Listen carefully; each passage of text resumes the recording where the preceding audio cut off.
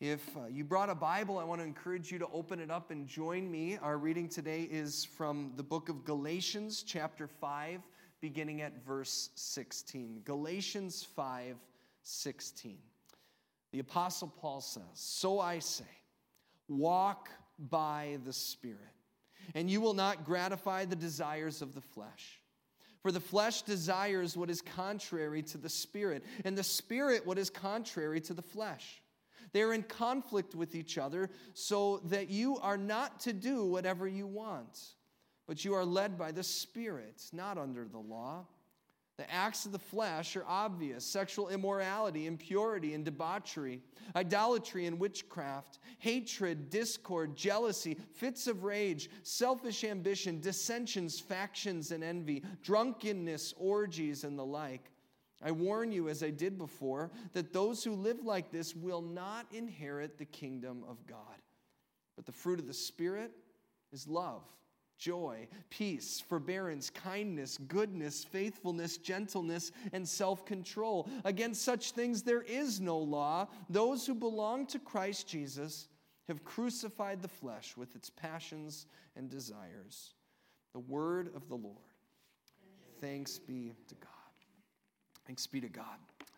Well, today is Father's Day, as we mentioned before, and it got me thinking about a common phrase. I don't know why this came to my mind, that parents and grandparents often use with their kids, and it usually comes in a number of different forms, but starts with at least the same four words, and those four words are, "back in my day." How many people here online use those words, right? Back in my day, I had to go uphill both ways, right? 10 miles, right? I was thinking about this, and I was thinking then, where did that come from? Like, where did that come from? So I did a little bit of research, not a whole lot, so I can't say I found the earliest place where it comes from, but I found a place from quite a bit ago, and it was a newspaper, the Tallahassee Democrat, where in September 1956, there was an article that talked about going uphill both ways back in my day, and that article's title is "Parents Misunderstood by Teens." Now, I kid you not, this is a real newspaper, this is a real newspaper article, and the article begins with these words: "Tallahassee teenagers are just a little tired of hearing how tough things were for mom and dad when they were young." And so I guess some things don't change. A couple of quotes from the article that I want to share with you. First one, or actually before the quotes, this is how it begins. These teens, they chafe under parental noisiness about what they've been doing. And they've been given up trying to understand some of the reasons or lack of reasons for not being able to get permission to do what they want. Such were complaints of a panel of junior and senior high students last week on what parents do that we don't like. Next week, we're going to give parents a chance to say what they don't like about teenagers. Volunteer statements will be welcomed. Now, I haven't looked up next week's article, but I'm going to this week. I want to read that one too.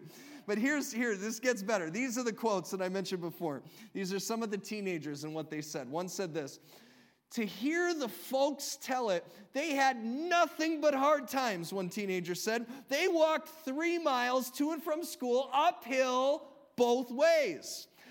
Here's another one. "When they got home from school," another one said, "they had to slop hogs, milk cows, and cut firewood and carry it in." Another one said, "And I just don't see how they did it, because it was always daylight when they went to school and dark when they got home." Yeah, another one commented, "And it was freezing cold weather all the time." Now remember, this is the Tallahassee Democrat. This is Florida, and it was cold then too, apparently.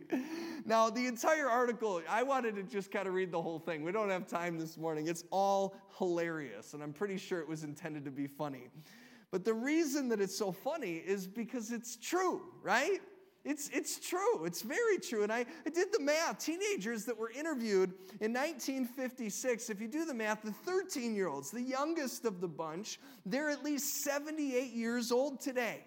That's how old the ones that were interviewed are. But yet, if you interviewed a 16-year-old in the year 2021, you would get the same answers, wouldn't you?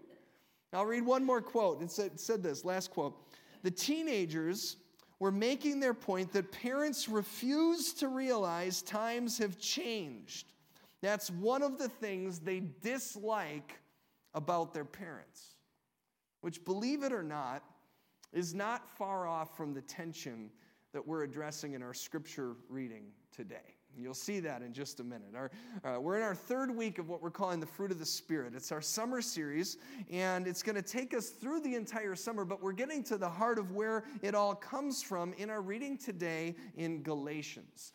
And so, like usual, there's a little bit of backstory that's really helpful and relevant if we're going to understand this passage. Now, the Christian faith is the fulfillment of promises that are made in the Jewish faith. It's not disconnected from its history. It's not disconnected from its people any more than you and I are ever disconnected from our history and our culture and our family and from where we come from. And so God promised that through the Jewish people that he was going to send the world, Jews and non-Jews alike, a Messiah, a Savior. And 2,000 years ago, the Savior came, and his name is Jesus. But prior to Jesus, God had given his people the law. He gave them the Old Testament, which outlined the way in which God called people and designed them to live and to be. The problem was no one was ever able to actually do it. No one was ever able to actually live up to it. And that's why Jesus came and was the first and the only one to ever perfectly do all of it. And then by dying on the cross as payment for our shortcomings, he gave credit for his fulfillment of the law to all those who follow him and believe in his name, according to the Apostle John. That's what we call grace. That through Jesus' sacrifice, we are saved. Through what he did, we are saved, forgiven. No strings attached. There was just one problem. The entire Jewish tradition was built upon a history of people who had been trying to earn what God had given everyone for free. And so, while a good number of them were willing to receive the free gift of grace and forgiveness that Jesus came to give them, they were also lecturing new Christians around them about all of the hard times that they had been to up until this point. You know, back in my day, they said, before Jesus, we had this magnificent temple. We used to have to buy animal sacrifices. Every boy and male had to be circumcised. And we did it all going uphill, both ways, miles and miles, in the snow of the desert of the Middle East. Okay, it doesn't say that, but you kind of get the point, right? And they said, if we had to do it that way, then you should have to do it that way as well. You see, not much has changed. And so these people were preaching this, that you can receive the gift and the hope and the love of Jesus and the forgiveness as long as you do all the things that we've always had to do. And the Apostle Paul would call that a false gospel. He would call that a false gospel, and they would call the free gift of God's love a false gospel, the gift that Paul and the other apostles were proclaiming, that Jesus' love and acceptance and forgiveness is free. And they would say that that's wrong. And they would say that because they would say, how can something that we worked so hard to try to earn ever since we were young be given to these new Christians, no strings attached? And so then I think about Father's Day. I think about being a parent. And isn't that a tension that parents and kids can relate to? I mean, can't we understand that? I mean, on one hand, we don't want to raise kids that don't appreciate the hard work it takes to earn something, right? And at the same time, we want them to have a better life than we did. We don't want them to have to go through all of the challenges and learn all of the lessons and have all of the struggles that we had. You see the tension, right? And so you've got the Apostle Paul here writing to the Galatian Christians, reframing the good news of Jesus for people who struggle with this tension. And basically, he's explaining that it's not about doing the hard work of keeping all the rules, but it's about understanding that Jesus has done the hard work for us. And if that's true, then going back to earn what Jesus has already painfully earned on your behalf with his life and by pouring his blood is foolish. It's foolish. It'd be like somebody buying something for you and then you going to the bank and taking out a loan for it, not getting any of the money, of course, and just paying it back again. It would be absolutely foolish. And in one of the most succinct points that he makes on this fact, he says in Galatians 2:19, and the Message paraphrase puts it well. This is Paul saying, what actually took place is this. I kept trying to keep the rules and working my head off to please God. I went uphill both ways, lots of miles, my entire life, and it didn't work, and so I quit being a lawman. And I quit being a lawman so that I could be God's man. Now, I try to remind fathers every Father's Day, as a fellow dad who doesn't do this perfectly, but I try to remember to say this every Father's Day. Some of the best wisdom that dads can give to their children, doesn't matter how young or old your children are, is not how you have gotten everything in your life perfect up to this point.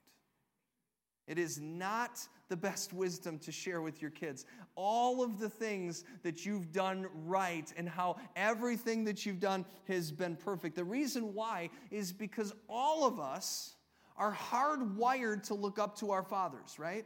All of us are hardwired to look up to our fathers, no matter how good our dad was, no matter how bad our dad was. And so if a father's message to his children is that he was perfect, they're going to internalize that, and for the rest of their lives, they're going to try to attain a perfection that they're never going to be able to attain. And you know why they're never going to be able to attain it? Because dads, you and I know that we haven't attained it either, have we? We're not any better.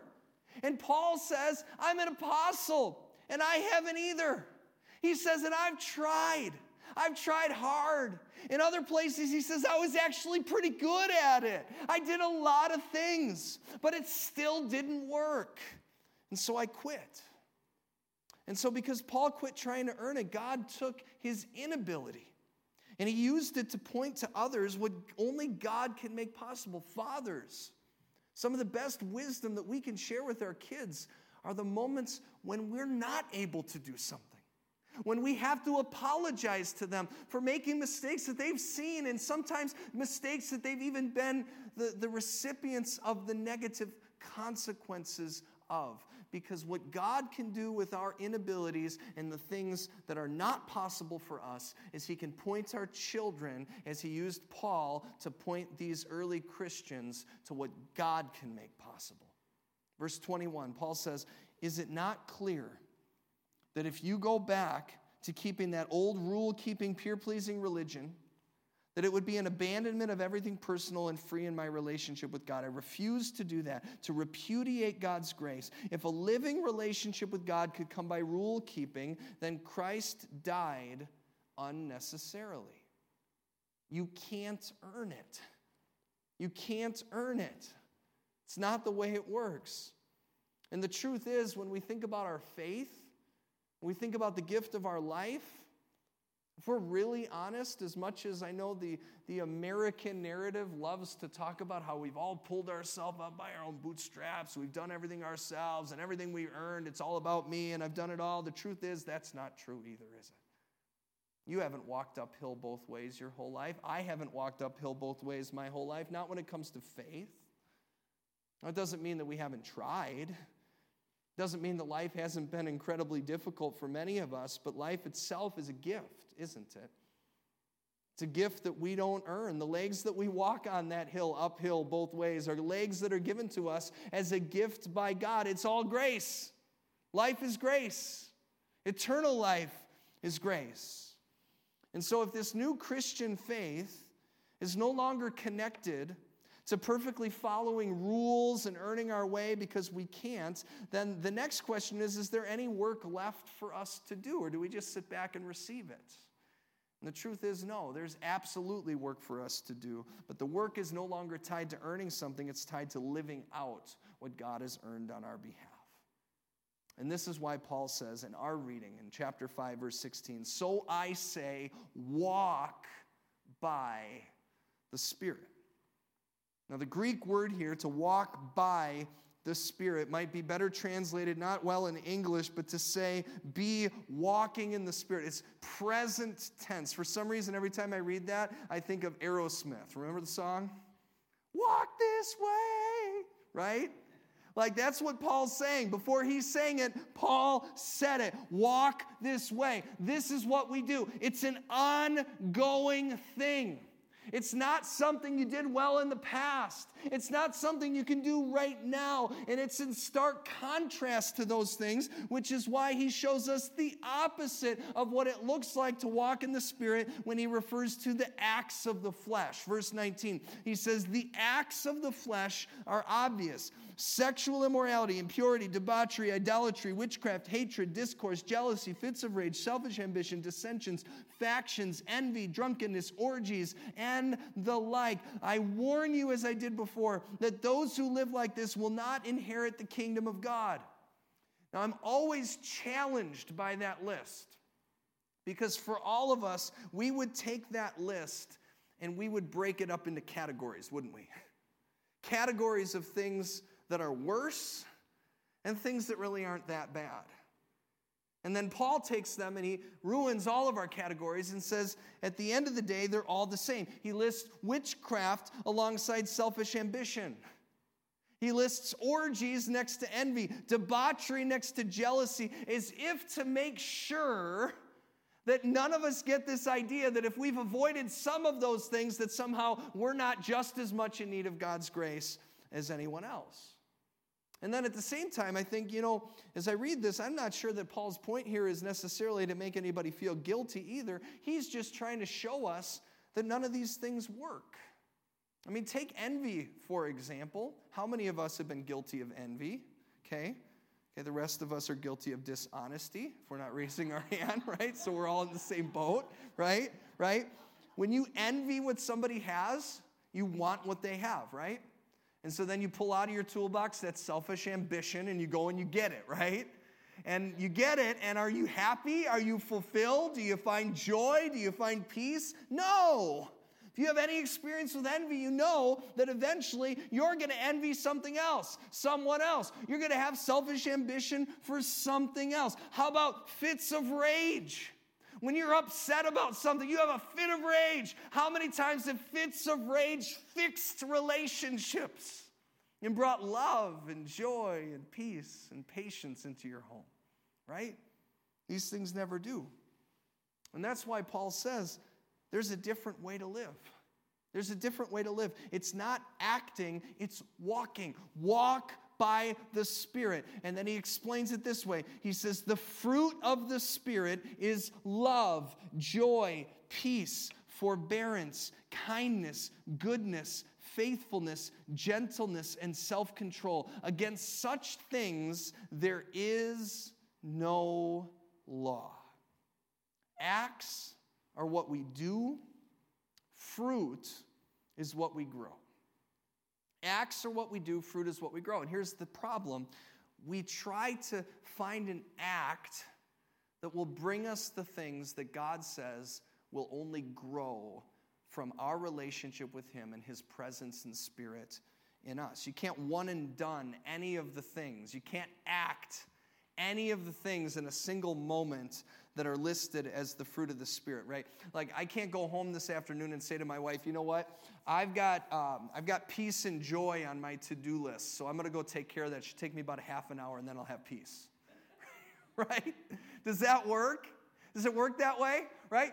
Do I just make sure that I love my wife? I schedule just the time. You know what? I'm going to love you from 9 to 10:30 on Tuesday. Does that work for you? That's all it'll take. I just need to do a couple things, and you know what? Then you'll feel loved and fulfilled, and we'll have joy and peace in our relationship. Is that how this works? No. Right? That's not how these things work, because that isn't how fruit works. Fruit grows. We walk in the Spirit, and we watch the fruit grow. And so if that's the way this works, then the question that I want to leave us with today, and I want us to pray about throughout the week, is if that's true, then how do we find more fruit in our lives? How do we see more of this fruit in our lives? And I look back at the last time I preached on this passage. It was like 7 years ago now. And I forgot about it until I looked back, but I shared about this plum tree that we planted in the front yard of my childhood home. It looked just like, this isn't the one, but it looks just like the plum tree. It was beautiful, it was tall, it was lush, it had these big purple leaves, it had strong branches. There was just one problem, though. This plum tree never grew any plums.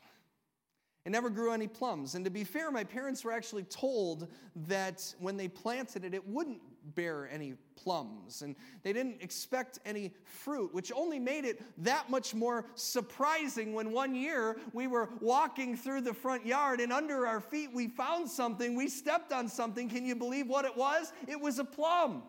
And we looked around and there were more plums all around the tree. And then we looked up in the tree and there were plums hanging from its branches. After years, suddenly this year, there were plums. And so, of course, we ate them and they were delicious. They were good. And I think about that tree. And I think about the list of the fruit of the Spirit: love, joy, peace, patience, kindness, goodness, faithfulness, gentleness, and self-control. And I think about my own experience being like that of the plum tree. Too often in my life, I don't find those things growing out of me. I find those things when I stumble upon them. Do you experience that too?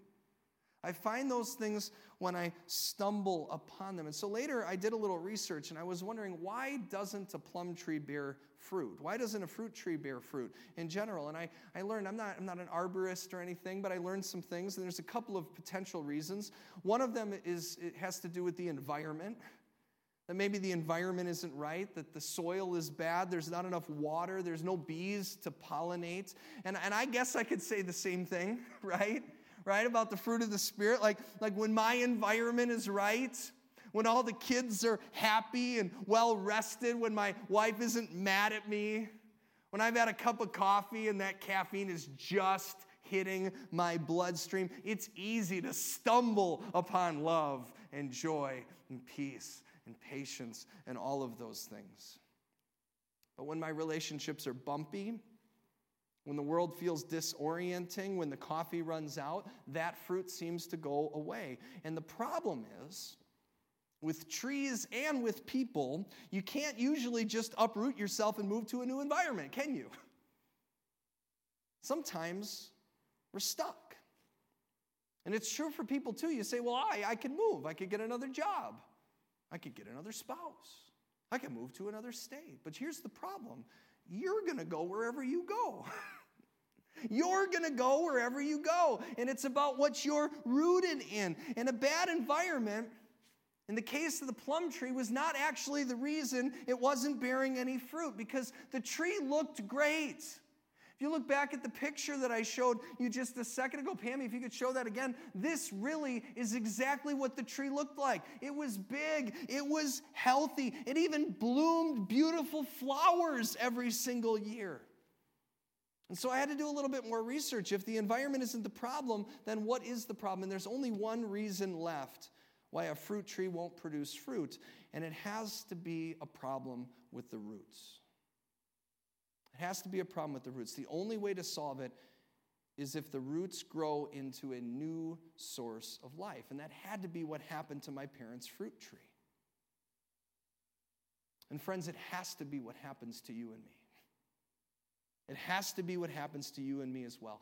That's why Paul says, walk by the Spirit. It begins by rooting yourself in Jesus, who we learned the first week is the vine, so that we might become the branches. And once we are rooted in Him and Him in us, then we walk. We walk by the Spirit and we allow His fruit to grow in us. And so let's pray for that truth to be true for us now. Lord Jesus, we pray and we ask and we seek that our roots would be firmly planted in a ground that draws them down to the well that will never run dry. The well that you told that Samaritan woman about in the middle of the day, that we might never be thirsty again if we drink from your well, if your water would bubble up inside of us and bring us to the everlasting life that you have offered us. An everlasting life that we are called and invited to live in today as we walk by the Spirit. Lord, on this Father's Day, and as a father,